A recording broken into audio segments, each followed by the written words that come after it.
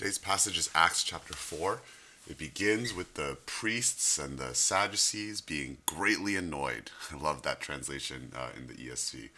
Greatly annoyed. They are put out. And we think about the many things that make us annoyed. It is a question of expectations. It is a question of our plans not being made. And we see that they are greatly annoyed because they are teaching the people and proclaiming in Jesus the resurrection from the dead. The Sadducees didn't believe in a physical resurrection, and so this is greatly annoying them. Not only the content of what they're teaching, but how they're teaching it.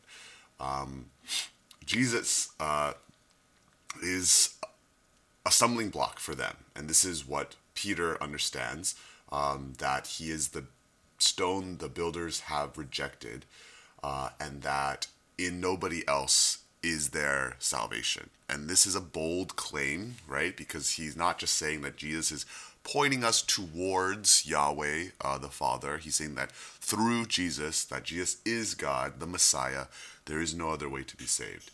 And the thing that is annoying these elites is not only what they're saying, but who is saying it. Peter and John, fishermen, uneducated. And Acts tells us, back in verse 8, that it is because they are filled with the Holy Spirit. And now, again, there's a lot of questions about what it means to be filled with the Holy Spirit. But one of the obvious ones is that you are proclaiming the gospel even in times that are difficult to proclaim the gospel. So anybody that says, I'm filled with the Holy Spirit, but, refuses to talk about the gospel, yeah, probably not. I'm going to go and say probably not. And I love then their response, because the people are on their side and they are afraid of the people, whereas their very threats towards James and or towards Peter and John are. And Peter and John's response is, well, we're kind of afraid of you, but we're more afraid of God. And so we're going to do what is right before God's eyes, very reminiscent of Shadrach, Meshach, and Abednego in the book of Daniel. And the leaders are powerless. Now, what does this cause them to do? It caused them to go back to report all that they heard, and most likely, if that were us, to create plans, to figure out ways to maybe overthrow the government or to flee from this city. But no, for them, they see the sovereignty of God, 24, the sovereign Lord, that you have done these things to do what has been in your hands to do. And so it gives them the courage to speak even more boldly.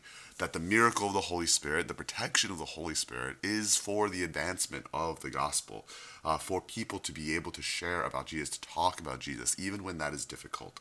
And it causes them to change their lives. Verse 32, famous Bible verse of communists. They all had everything in common, but that this is a result of them understanding the sovereignty of God, the purpose of them as a church, and then the power that comes after that is in the power of the testimony to the resurrection. It's not powers to, send fire or any of these things, but the power of the testimony. And that there was not a needy person among them because they sold what they had. All these things go hand in hand. And a lot of times we want part of it, right? We want, the poor to be taken care of, but not at our expense. We want the gifting of the Holy Spirit, but not to proclaim the gospel. We want to give, but not in a way that is open and honest. And we'll see that tomorrow. But I hope that you just really consider, this week, especially, as Monday we start, what does it really mean to be filled with the Holy Spirit? What does it really mean to live a life by the power of the Holy Spirit? And what are we afraid of? What are we afraid of in light of that?